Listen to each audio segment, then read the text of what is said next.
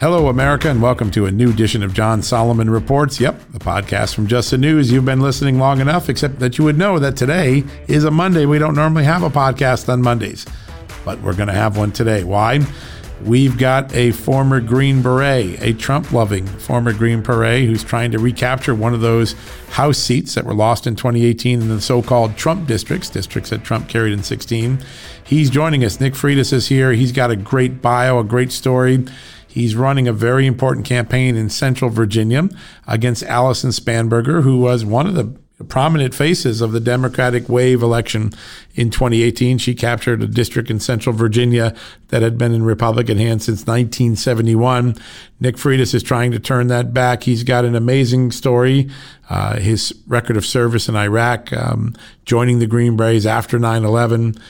He's been running a very substantive campaign, has this podcast where he talks about issues, sort of like Ronald Reagan did in the fireside chats. And he's gaining a lot of traction. Some of the Republicans have that district now leaning Republican. And if the Republicans have any chance of recapturing the House, that 7th district in Central Virginia is going to have to flip. Nick is the candidate that the Republicans have picked. And we're going to be speaking to him about all things election, about Virginia, about Governor Ralph Northam. Yes, he's had the blackface controversy. He's also had some really strong liberal policies that Democrats are cheering on that have alienated some of the moderate and conservative residents of the state of Virginia, where I live, by the way. So we're going to have a special conversation. This is one of the 30 key contenders in the House races. We haven't been talking a lot about them lately because we've been focused on the presidential race and COVID and Russia. But today we're going to talk to a real live contender in one of the most closely watched districts in the House for the fall November election. Nick Freitas will be joining us in a second. We're going to go to a quick commercial break, as we always do at this point. Please remember to sponsor our great advertisers and sponsors. They do tremendous work for us. We're very lucky to have them.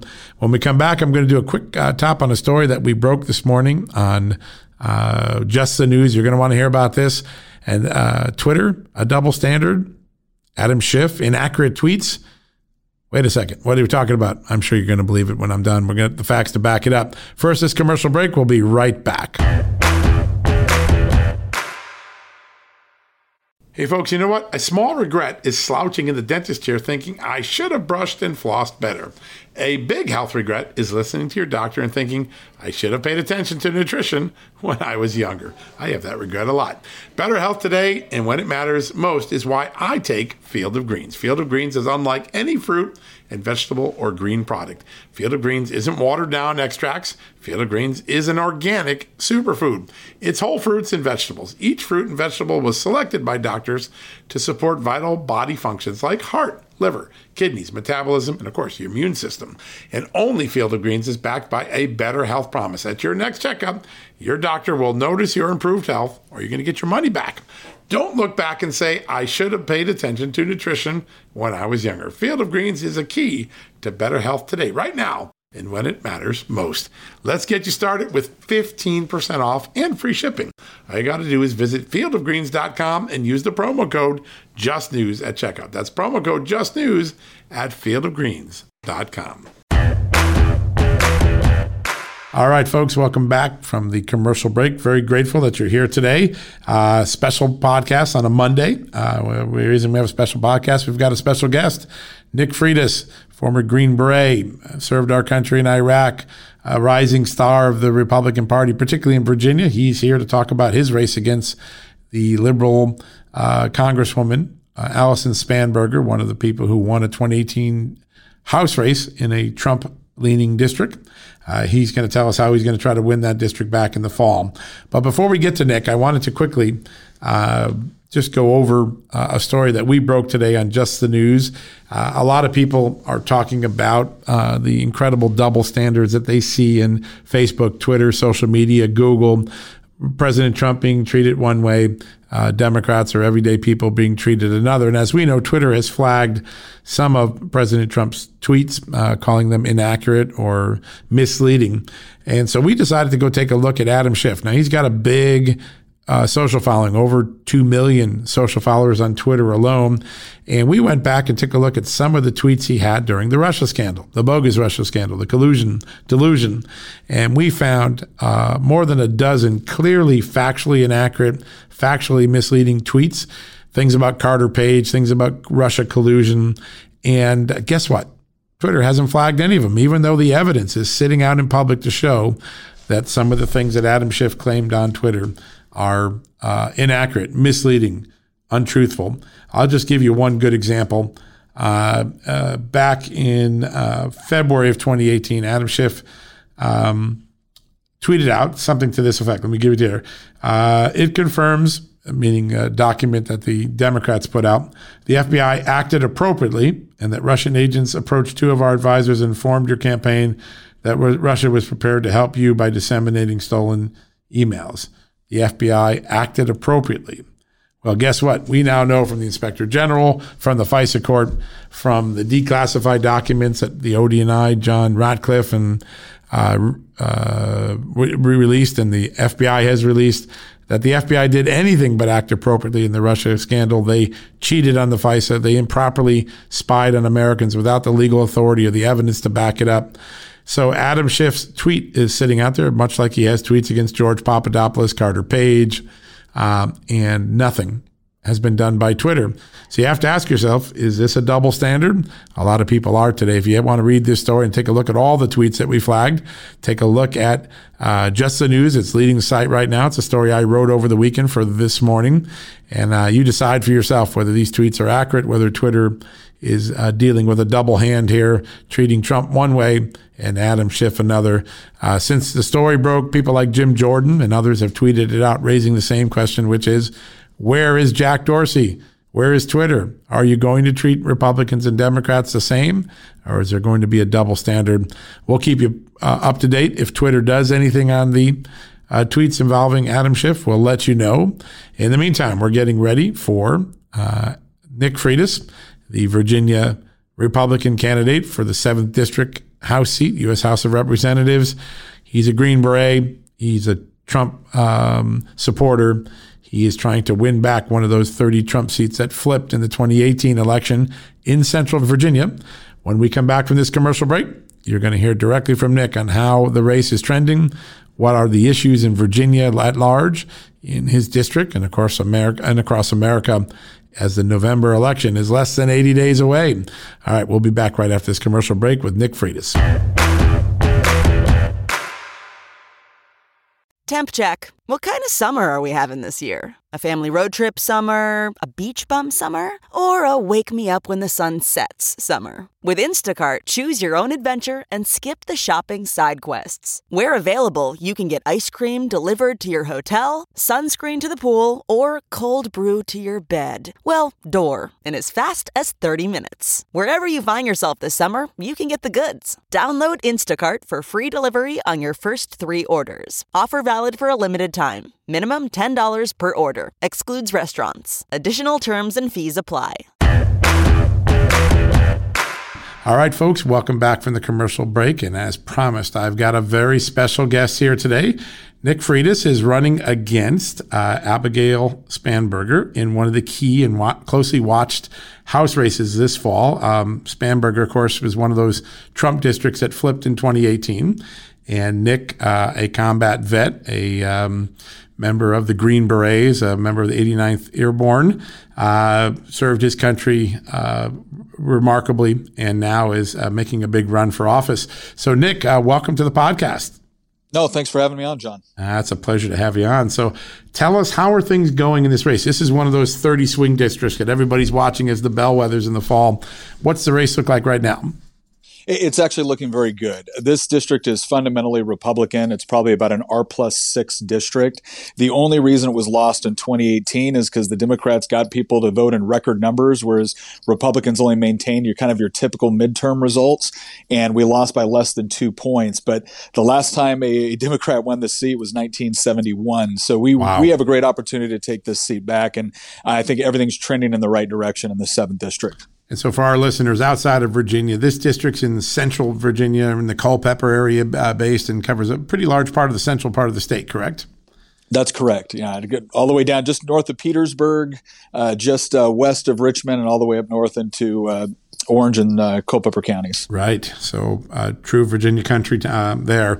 Describe a little bit about what sort of things well, let's talk about you first. Let's just describe your background a little bit. So you grew up in Virginia, correct?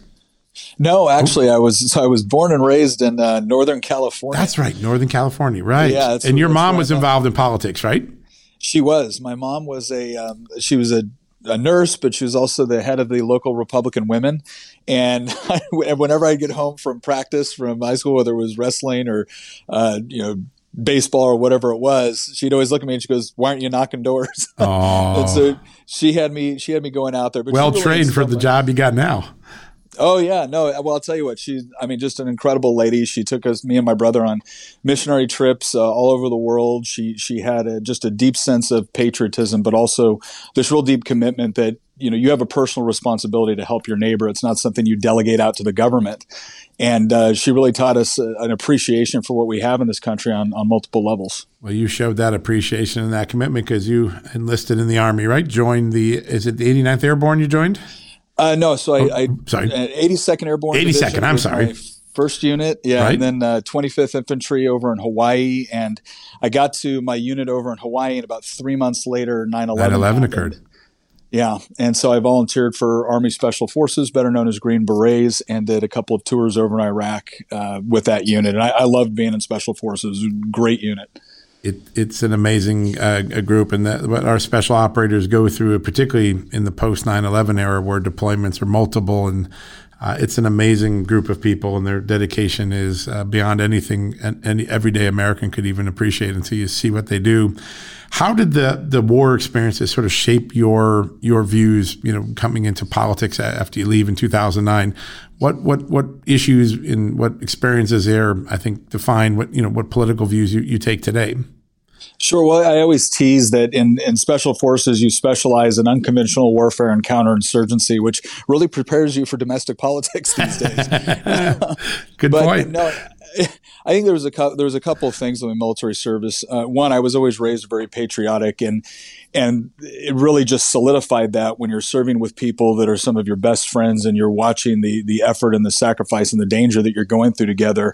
And there's a lot of philosophy on the left that says that when you join the military and when you're fighting, it's just for the man on your left and your right, or the woman on your left and your right. No, it's both. It's for that, and it's for love of country. There wasn't a single person I served with that didn't have a deep, abiding love for this country and what it represented.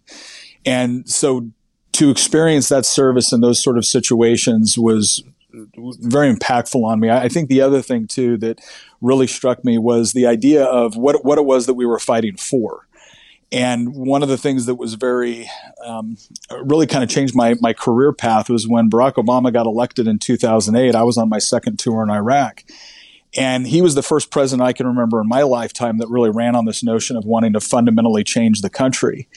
And it struck me as just terrifying that here we were overseas fighting for greater representative government, greater liberty, and at home we were losing the hearts and minds of our own people that were trying to adopt a political philosophy really rooted in this idea of more government intervention into every aspect of our lives. And right. So I really felt that it was necessary to engage, in the battle of ideas back at home. And so that's what put me on this path. And I didn't think it would lead to elected office. I got out there, I volunteered, I helped other candidates. I did a lot of, talking on how do we argue for the principles that we believe in, and how do we argue for what America really stands for in an effective way, especially to younger generations. And through doing that, I got asked to run for the House of Delegates here in Virginia, and I've been serving there for the past 5 years. And then unfortunately, when this seat was lost in 2018, I got asked if I would consider running for Congress and take those arguments to the national level. And so that's what I'm doing. That's amazing. Now, you moved to Virginia right after you finished your service, correct? I did. Yeah, I first visited Virginia when I was 13. I love American history, and if you love American history, there really is no better place to be than Virginia. It's ground zero. And oh gosh, I fell in love with it when I was 13, 14 years old, and I remember when I was in the military, I had a friend of mine stationed in Virginia. I drove up here to see him because I was down at Fort Bragg, North Carolina at the time. Right. And I said, I've always wanted to live in Virginia since I first visited here. I said, but I want to get a little bit of property, a little bit of room. And we drove out to Culpeper. I drove him for a day and I said, yep, this is where I'll live. And 7 years later, after 2 combat tours and moving here, we found a little place in Culpeper, and that's where we've been ever since. That's fantastic. It's a beautiful community. For those who aren't familiar with Virginia, it is God's country. It's one of the most beautiful areas. Madison, Culpeper, Orange, that entire area there, so beautiful.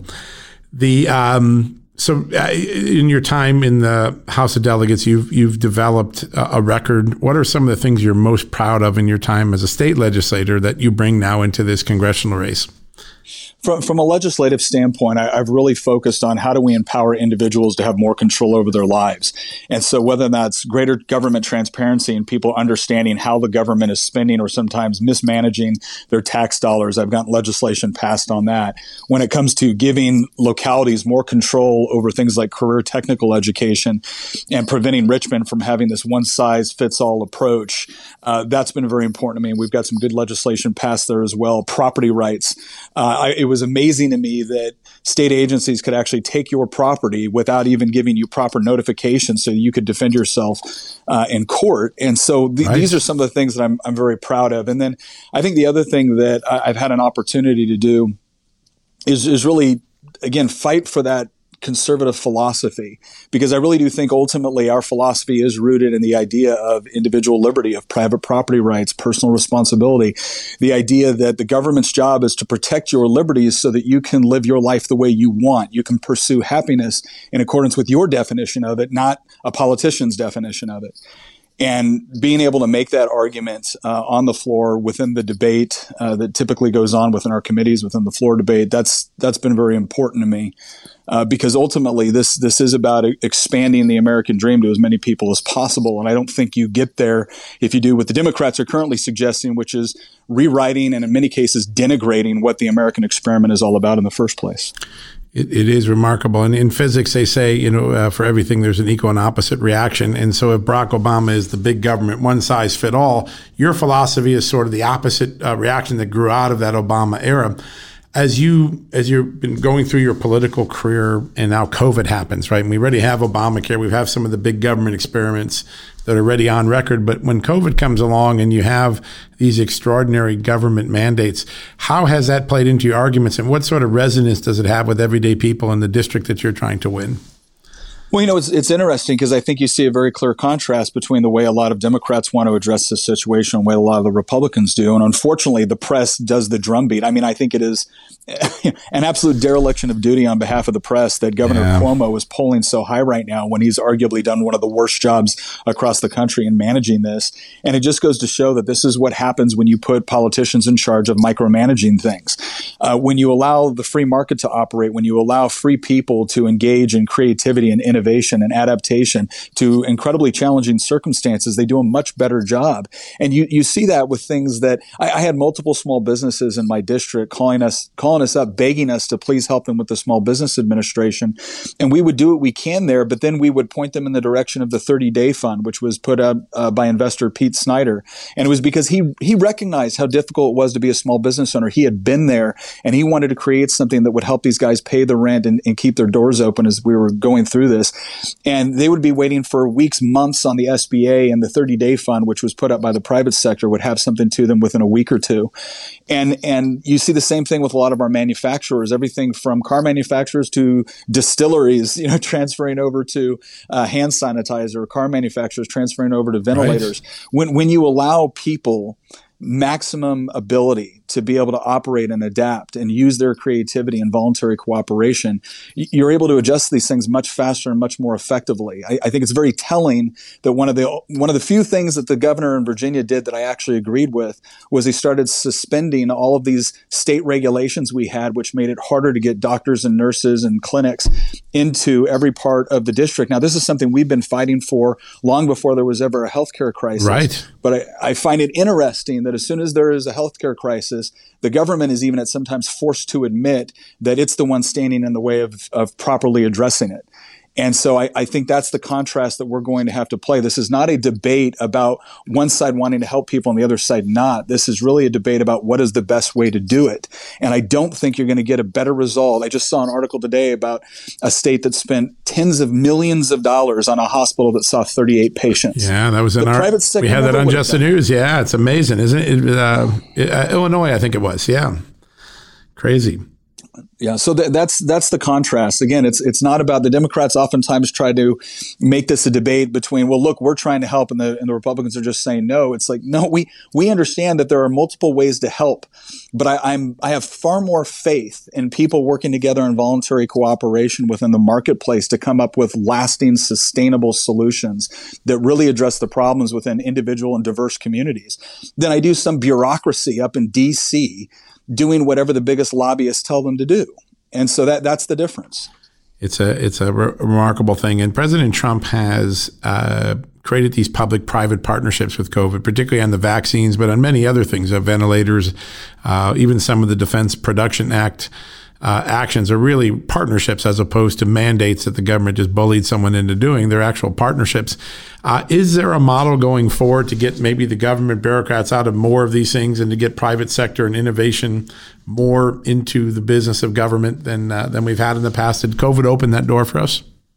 I think one of the greatest things that President Trump has achieved during his presidency was reducing all of the onerous and burdensome regulations that were standing in the way of businesses being able to adopt and expand and innovate.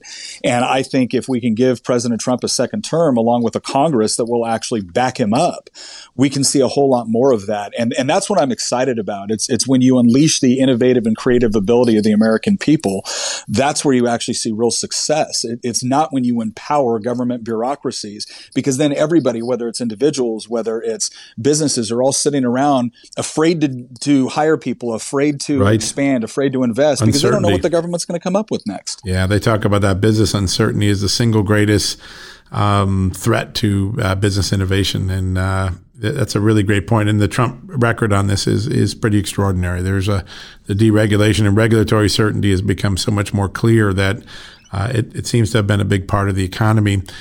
When you going specifically into your race now against Congresswoman Spanberger, what contrast have you been able to draw with her in her one term in Congress thus far?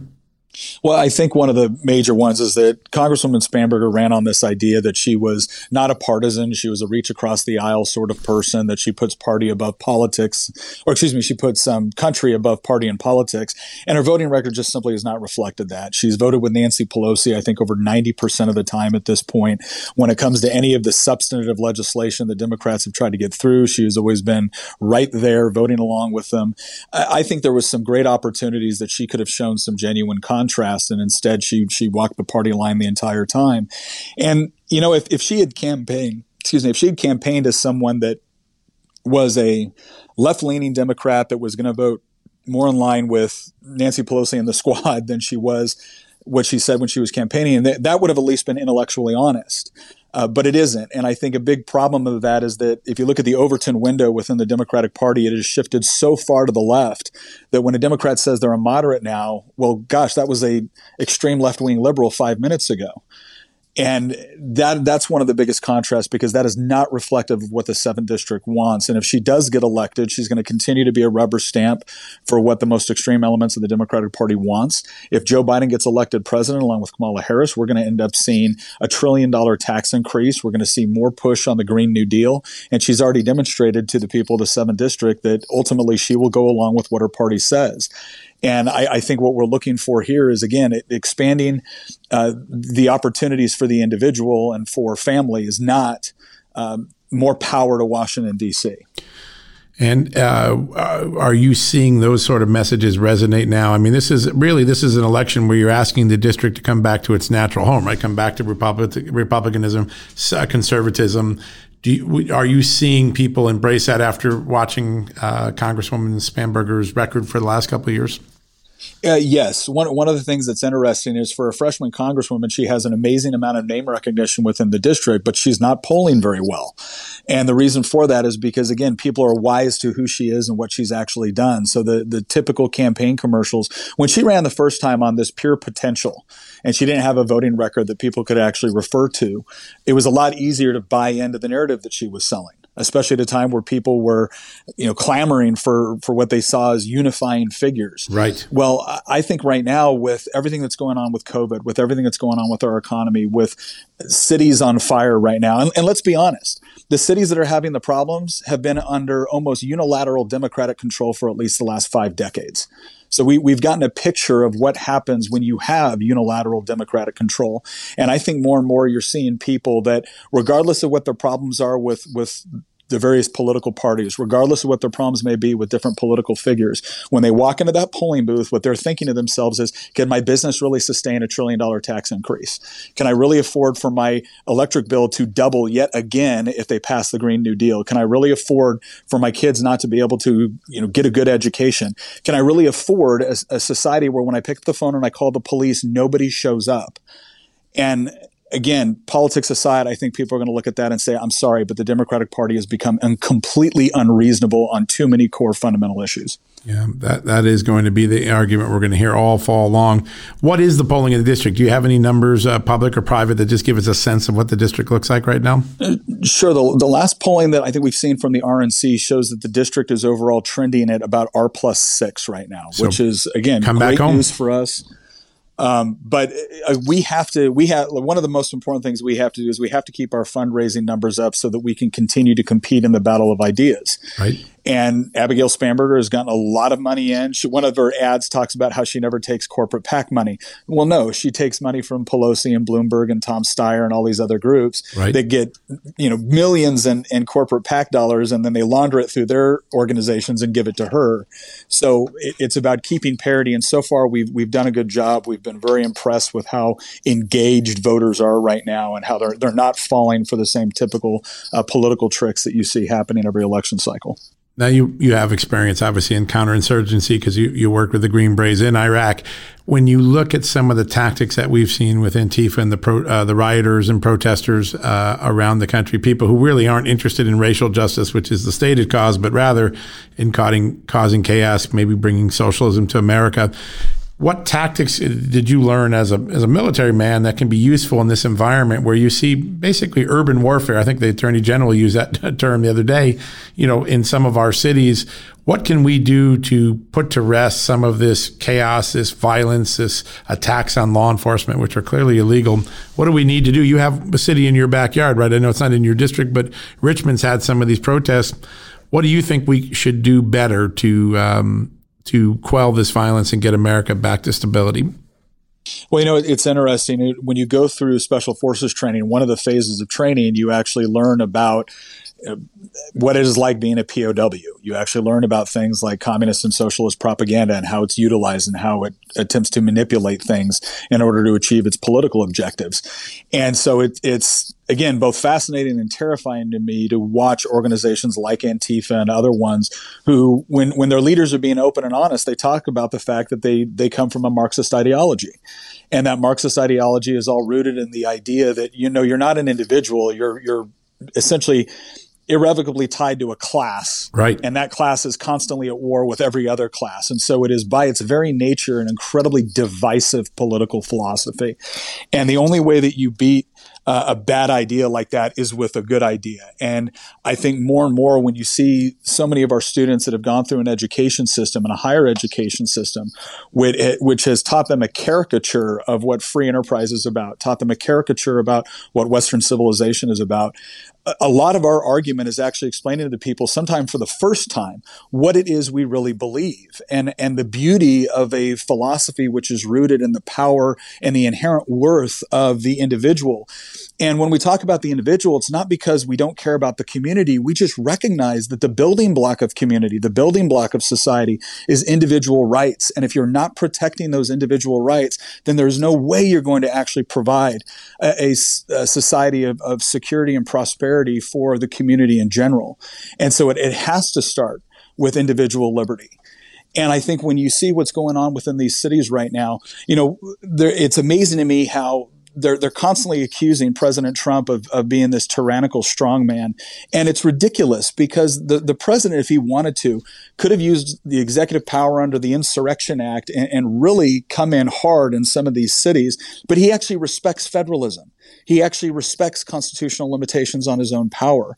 And I think one of the things that we have to do really comes to that, once again, getting our argument out there, not the caricature of argument, but our argument out there on how when, local governments have a role to play, state governments have a role to play, federal governments have a role to play.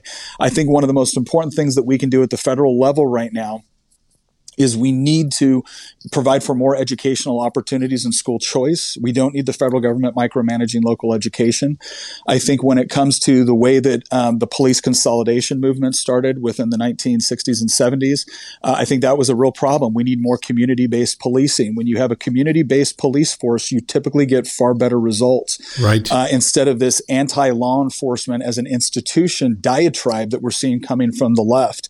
So I think one of the most important things that the federal government can do is once again recognize that it doesn't have all the answers.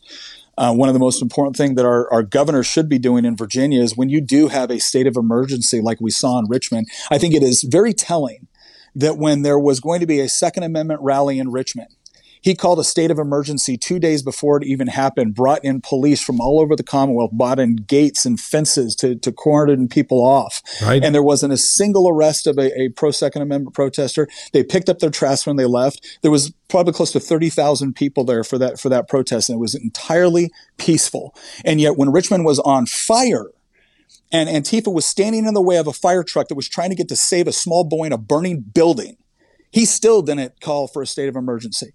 He waited beyond that. And so really what this is about is people once again taking responsibility for their own communities and recognizing that the Democrats' solution to every problem is give them more power. Well, they have controlled these cities for 50 plus years, and the schools are worse off. The healthcare isn't any better. The tax base through businesses is leaving because they don't feel like they can be protected, or their property rights will be protected. Right. And the Democrat solution is once again, put us in charge for another 5 decades and we'll fix it. Maybe it's time to try something else.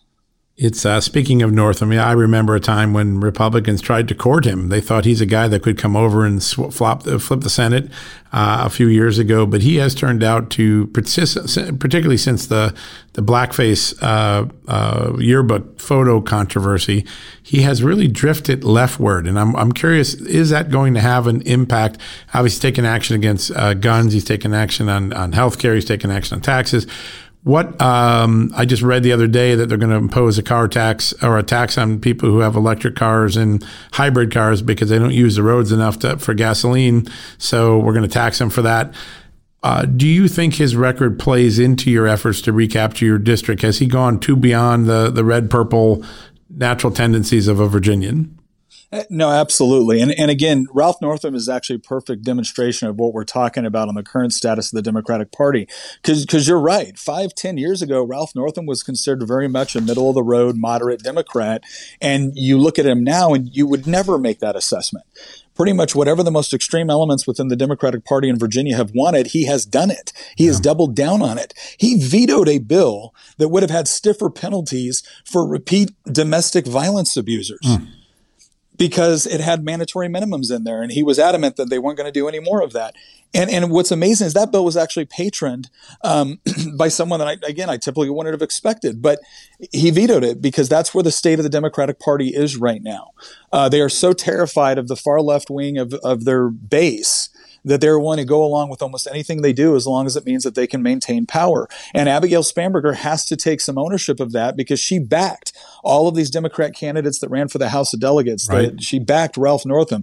She's backing Joe Biden now. And so again, it goes to the idea that she can call herself a moderate all day long, but her party is not a moderate party. Her party is not a party that wants to sit down and solve problems.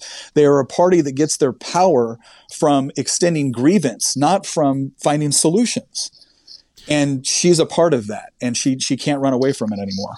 In many ways, there's a lot of similarity Northam today to where Biden may be a few years from now. After a whole week of them trying to portray the San Francisco liberal Kamala Harris as moderate, and the media buying into it, Bernie Sanders walked on television yesterday, Meet the Press, and said, you know what, Joe Biden's going to be the most progressive president since FDR, which kind of gives you a sense of a guy like Biden, who had a moderate record in the Senate before he joined the Obama administration as vice president. The party is tugging all of its moderates to the left in ways that wasn't imaginable in the fall election, whether it's your district or President Trump nationally or the other 30 Trump districts that Republicans are trying to reclaim. What is the ultimate question that this election will turn on? I think that's really hard to tell. I think there's a couple of things. People want, this is to some degree a referendum on how governors are handling the crisis, right, with respect to the pandemic. The economy and jobs is always a significant issue. Public safety is going to be a significant one as well, because if you're living in Henrico and Chesterfield counties, if you're living right next to Richmond and you're watching what's happening over there, nobody wants riots coming to a community near you. Right. I think what most people want out of life is fairly similar, despite all the deep political divides. People want to be happy, healthy, prosperous, and free. They want to be able to know that when their kids get on the bus, they're going to be able to go to school, get a good education, and come home safe. They want to be able to know that if they go to their business, that they're going to be able to open the doors and pay their employees. And again, I think as those same people are looking at what Joe Biden and Abigail Spanberger and Kamala Harris and Nancy Pelosi are looking for, they're going to increase your taxes. They're going to increase regulations. They're going to take away educational opportunities unless they're government-controlled ones. They're not going to keep your cities safe. In fact, they're doing everything they possibly can to ensure that they won't be safer by demonizing every single law enforcement officer because of the acts of a few. And I don't think that's not what they bargained for. I don't think that's even what most Democrats have bargained for. And nobody's buying it anymore.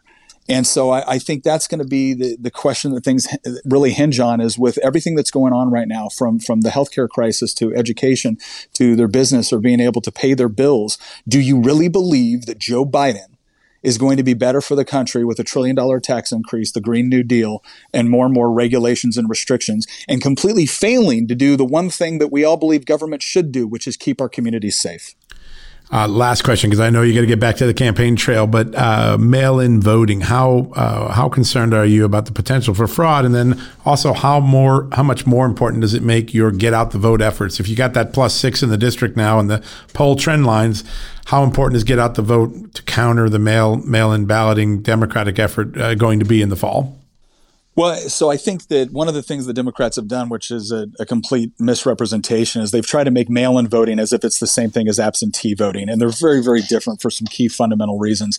Absentee voting, you have to request the ballot, which means that you've made a positive request to your local registrar. They can be assured that the person requesting the ballot, that they're sending it to the right address, and that it is someone that is actually legally permitted to vote. Mail-in voting is this total crapshoot where there's mailing out ballots to everywhere where they think you live in the hopes that they're mailing the right ballot to the right person. And the potential for voter fraud with an all mail-in system is just through the roof. And so I think that's a real threat. In Virginia, we still have our absentee voting. We've worked very hard to make access to the ballot box very easy. By the same token, we've tried to actually protect the integrity of our elections. Unfortunately, the Democrats ripped away a lot of the most common sense measures, like having a photo ID. So we'll see what happens, but obviously our get out the vote effort is incredibly critical. We're going to be pushing very hard on the absentee voting, and we're certainly going to fight against any sort of all mail-in voting scheme that could potentially come in within the General Assembly.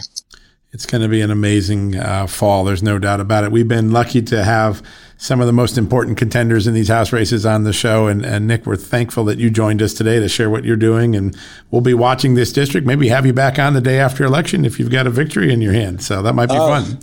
Would love to be. And if I could real quick, if anybody does want to learn more about our campaign, they can always go to nick4va.com. And then we've also done something I think somewhat unique among candidates. And we realized that with COVID, we weren't going to be able to do as many events. So we set up a podcast called Making the Argument with Nick Freitas.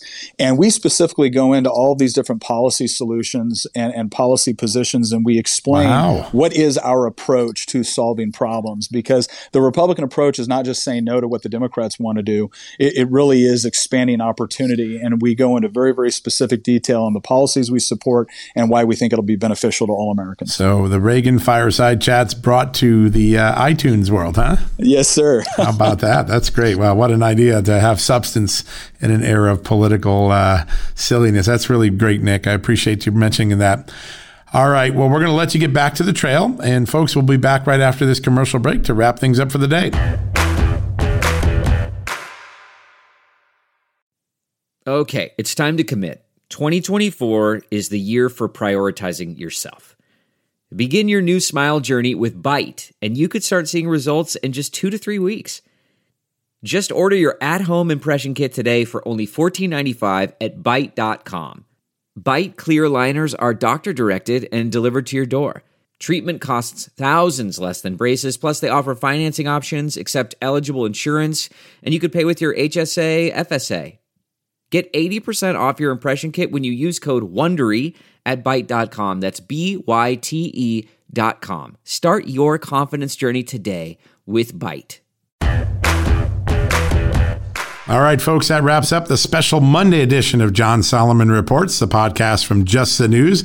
I hope you enjoyed listening to Nick Freitas. He's a Republican congressional candidate that a lot in both parties, the Democrats and Republicans are both watching. The race against Allison Spanberger is a very closely watched race.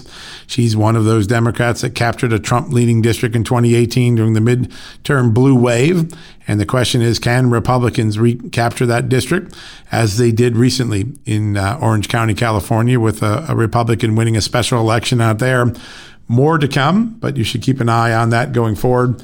It's one of the most important watched races of the year, and we'll keep you abreast on that. Right now, we heard Nick say it's leaning Republican. We'll see if that holds. It's all going to come down to get out the vote. Can Republicans muster enough votes at the ballot box to match the mail-in ballot efforts that the Virginia government and the Democrats nationwide are mustering? We'll find out on Election Day or shortly thereafter, but you get to hear from one of the frontline contenders, Nick Freitas, Green Beret, trying to capture a district that Donald Trump won in Virginia back in 2016. All right, we'll be back tomorrow, Tuesday, with our normally scheduled podcast. Until then, be safe, be healthy, enjoy your family, and tune in tomorrow for a new edition of John Solomon Reports, the podcast from Just the News.